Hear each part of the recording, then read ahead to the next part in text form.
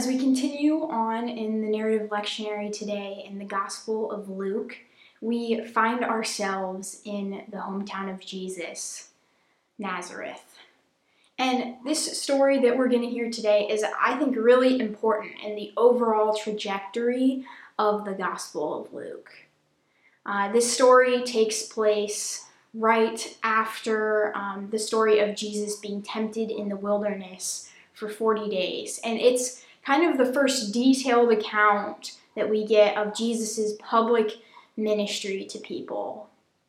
We'll hear about how Jesus preaches a short sermon quoting Isaiah, and it's a very popular passage.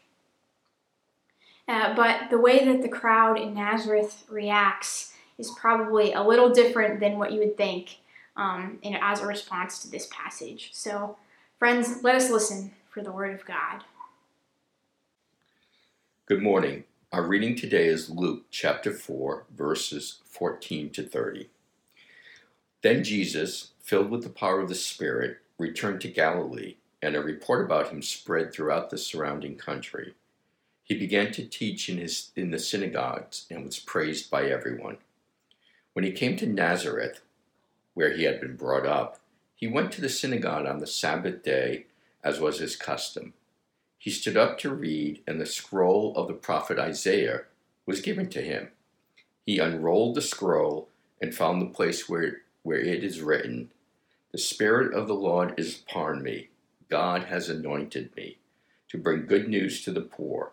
God has sent me to proclaim the release of the captives and the recovery of sight of the blind, to let the oppressed go free, and to proclaim the year of the Lord's favor." Then he rolled up the scroll, gave it back to the attendant, and sat down. All the eyes of the synagogue were upon him. Then he began to say to them, "Today this scripture has been fulfilled in your hearing." All spoke well of him and were amazed at the gracious words that came out of his mouth. They said, "Is not this Joseph's son?" He said to them, "Doubtless you will quote to me this proverb, 'Doctor, heal yourself.' And you will say, 'Do here also in your hometown the things that we heard you do in Capernaum.'" And he said, "Truly I tell you, no prophet is accepted in the prophet's hometown. But the truth is, there were many widows in Israel in the time of Elijah, and the heavens were shut down for 3 years and 6 months, and there was a severe famine all over the land. Yet Elijah was sent to none except to the widow at Zarephath at Sidon. There were also many lepers in Israel in the time of the prophet Isaiah, and none of them was cleaned except for Naaman the Syrian." When they heard this, all in the synagogue were filled with rage. They got up, drove him out of town, and led him to the brow of the hill on which the town was built, so that they could hurl him off the cliff. But he passed through the midst of them and went on his way. This is the word of God for the people of God. Will you pray with me? God, thank you for bringing us together today. Open our hearts and minds to the message that you may have for us. May the words of my mouth and the meditation of all of our hearts be acceptable in your sight, O God, our rock and our Redeemer. Amen. Things are just not as they seem. That has been something that I've been reflecting on as I've been going through our story today. I'm sure all of you have had moments in your life where things were just not as they seem. And one of these moments that I have watched many times over the years takes place in the movie A Christmas Story. A Christmas Story is about this little boy named Ralphie. And there's this part of the movie where he earns his way into a secret society. Basically, he does this by drinking a lot of Ovaltine. And because he's in the secret society, he receives a decoder with instructions to listen to this radio show where he can write down some numbers, and then those numbers will give him a super secret message that only people in this super secret society will know and receive. And so Ralphie does this. He listens to the radio, he gets his numbers, and then he takes his decoder and his list of numbers up to his family's only bathroom where he can be in complete privacy, where no one outside of this secret society will see this message. And he takes the numbers and decodes them, and it turns out that the message is just a reminder to drink his Ovaltine. And Ralphie is so upset. Things were not as they seemed at all. He thought he was going to get this super secret cool message, and really he just got a crummy commercial. It's very disappointing for him. I think a lot of us maybe felt this way about 2020. I know for myself, I started off 2020 feeling really good. I was eating well. I was going to the gym 4 to 5 times a week. I was doing well in school. I was making new connections with my peers at school. And I was super excited for the next year at LUCC. But then the pandemic hit, and it became clear that things were just not going to look at all how I thought they were going to. The trajectory of the year completely changed. I thought 2020 was going to be the best year ever. And the pandemic definitely changed the way I viewed that. I think that's how the people of Nazareth feel in our story today. When Jesus shows up, they are expecting miracles. They expect Jesus to come into town and start curing every one of their ailments and giving blessings everywhere. But Jesus comes to town and he gives them a message, a beautiful message, but he doesn't perform miracles. Jesus performs something that really angers the people, actually. So he gives this sermon, right? And it's on these passages in Isaiah. He quotes passages from Isaiah that are pretty popular, that good news is coming to the poor, that the imprisoned will be set free, there will be sight for the blind, the oppressed are going to be free as well. And the people of Nazareth are pretty excited about this. Actually, they see it as good news, as I'm sure we all do. It's good to hear. But then they want to see the miracles. As soon as Jesus is done giving this sermon, they're ready for the miracles to come. And it becomes quickly apparent that the miracles are not going to come. Jesus says, you see, most prophets are rejected in their hometown. Because in the time of the prophet of Elijah, there's all these widows, and they didn't get help, most of them. In the time of the prophet of Elisha, there's these people with leprosy, and they didn't get healed. Only one person did. And the people just continue to be angry. They get so angry. You see, even though Jesus comes into Nazareth filled with the Spirit, the people are not transformed by the Spirit. Rather, they're transformed by their anger because they get so mad that they want to throw Jesus off a cliff.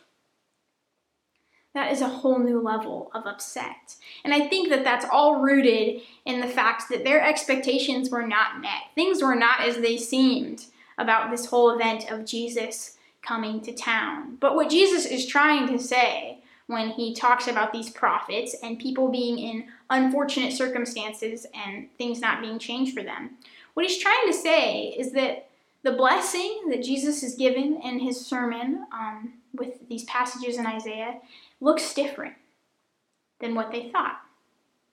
It looks different for different people. You see, for these people who are in the category of the poor, the imprisoned, the oppressed, that blessing is liberation, and it's awesome, and it's great.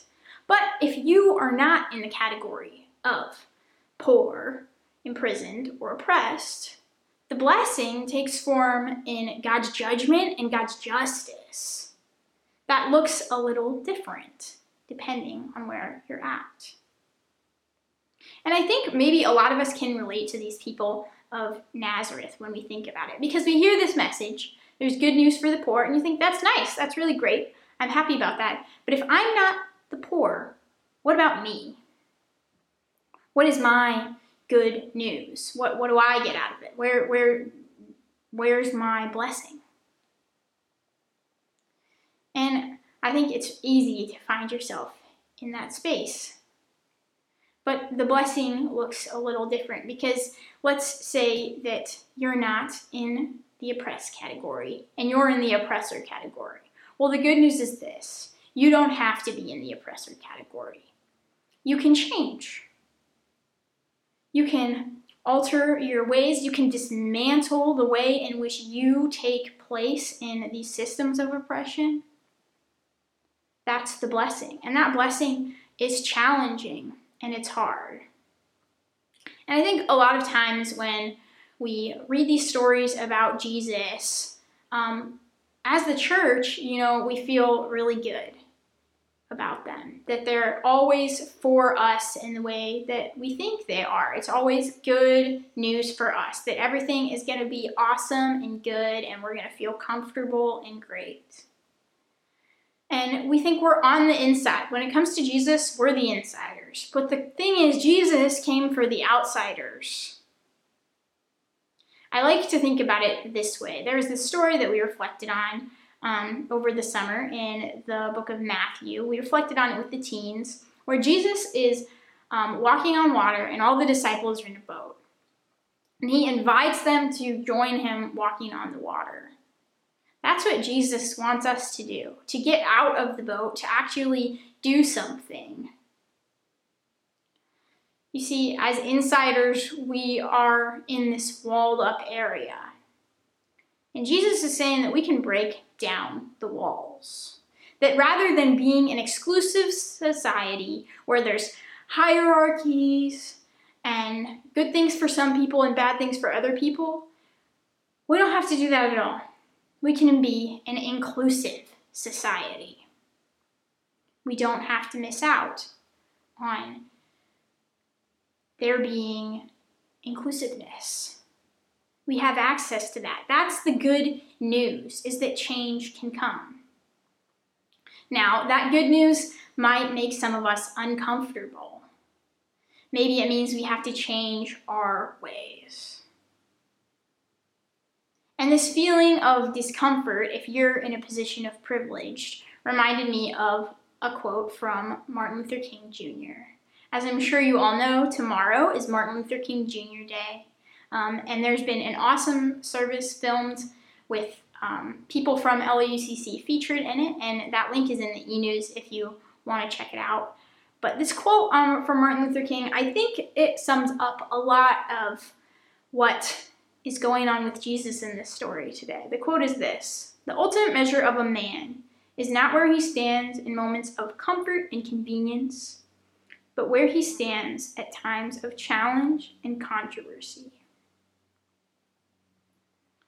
I think that we can take that message in that quote and apply it to the situation here.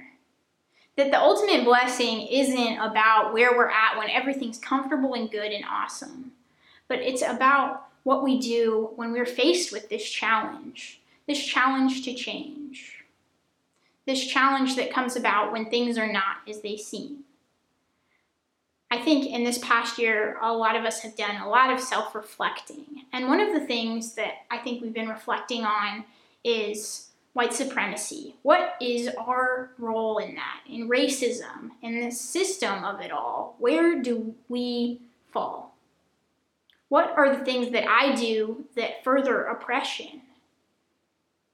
I think maybe some of us have realized that we have more oppressive tendencies than we knew. And upon reflection, maybe that makes us upset. Maybe we're disappointed in ourselves and we feel bad and we feel uncomfortable. But I think Jesus is calling us to embrace that challenge and change. We're talking a lot this year about being anti-racist. We want to do that as a church community. We want to be committed to that. We want to change. And you can, but it takes work, and it's going to be uncomfortable and challenging. But the blessing is you can. We don't have to be an exclusivist society. We don't have to be a society where people are superior. We can change that and be more inclusive and loving, and make it so that our lives reflect the fact that there will be good news to the poor, that the imprisoned will be set free, that the blind will be able to see, and that the people will no longer be oppressed. But we have to reflect on where we fit into that.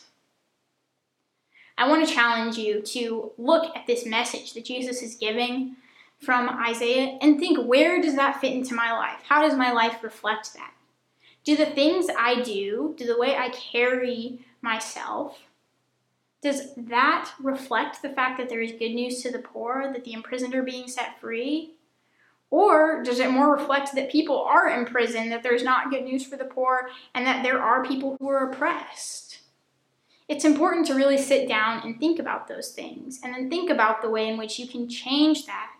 Think about the way in which you can change yourself, your communities, the people around you, to be more reflective of that message. It's a blessing to have the opportunity to do that. And it's hard. Things are not as they seem. I know that I said earlier that 2020 just didn't go how I thought it was going to go. And I don't think it went how anybody thought that it was going to go. But I actually still had a good year. And actually, it's been one of the better years in my life, even with everything awful going on, because I still did get to dive deeper into relationships with people. I got to bring about healthier practices in my life. Things here at church were amazing in a way I didn't know they could be. I got to see the teens way more than I would have if we would have been in a normal year. I get to now package these super fun boxes for our families to receive, and for them to participate in activities together. That's different than what I thought, but it's still good. Sometimes blessings are not what they seem. Blessings come in unexpected ways. I bet there are people in your life who you can think of who always see the blessing in things. And I know that that can be hard to accept that blessing in things. I know that it can be frustrating when you reflect and realize that your life doesn't line up with the blessing that Jesus has proclaimed here in this passage. But I'm asking you this: don't throw Jesus off the cliff. Stop and think about the way that blessing is present in the things that are hard. Accept the challenge. Change. Be a presence of God's kingdom that is inclusive and loving, because you've been blessed to do so. I think that we in this church are committed to that, and I'm so proud of us for that. So let's continue to do it. Let's not forget that sometimes blessings are challenges. Let's accept those challenges. I want you to remember the people in this story of Jesus' return to his hometown. Remember the people of Nazareth. Remember how angry they were and how they had just misunderstood the blessing that Jesus was giving them. Because Jesus did come with blessing for them. I just think they missed it. I don't want you to miss it. I invite you into a space of deep reflection on the challenging blessing that has been set forth today. Amen.